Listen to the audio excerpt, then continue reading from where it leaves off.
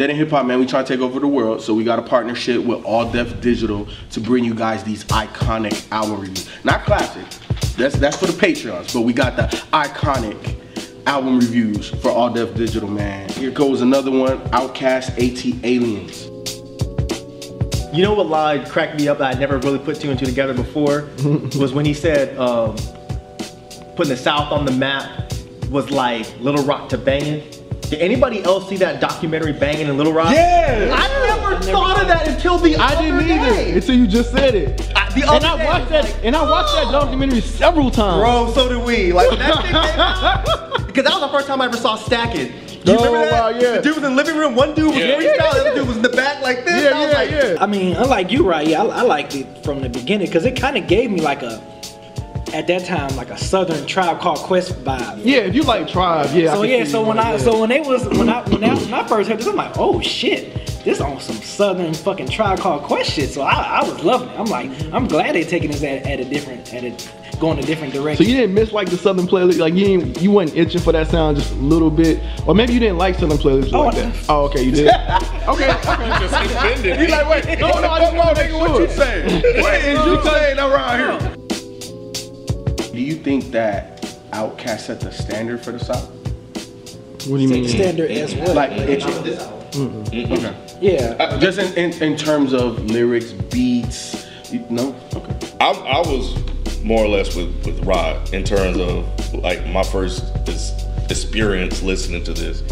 And I came home from college, bought it, and I would come home from college. I would just sit down when I buy new music, just sit down, put on headphones. That's what we did back then. And just listen to the music. And I'll never forget putting this on, and I'm like, what the fuck am I listening to? And that's in a slightly negative way, because I'm like, Rod, where the fuck is this Southern playlistic shit?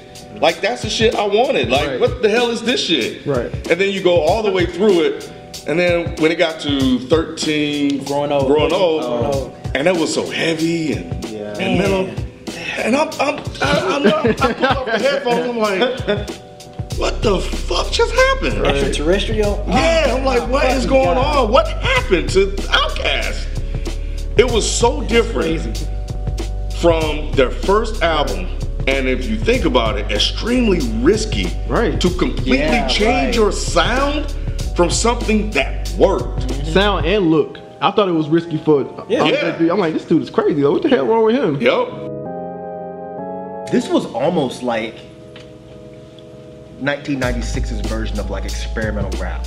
Because if you put this on, like, as far as mainstream, the way they were rapping and the beats that they were rapping over, like, that's some shit that I hear somebody doing now. Had this not come out, that's some shit I hear somebody now coming out with, and people being like, damn, that's crazy. That's some other world shit. Yeah. And at the time, it's like, I don't think any of us really processed that. But I went back and listened to this just as a refresher before this, and I was just like, damn, this really sounds like some indie experimental rap, but just done with some dudes with Southern drawl. And I was gonna ask that too when we came in. Do you think it was ahead of its time?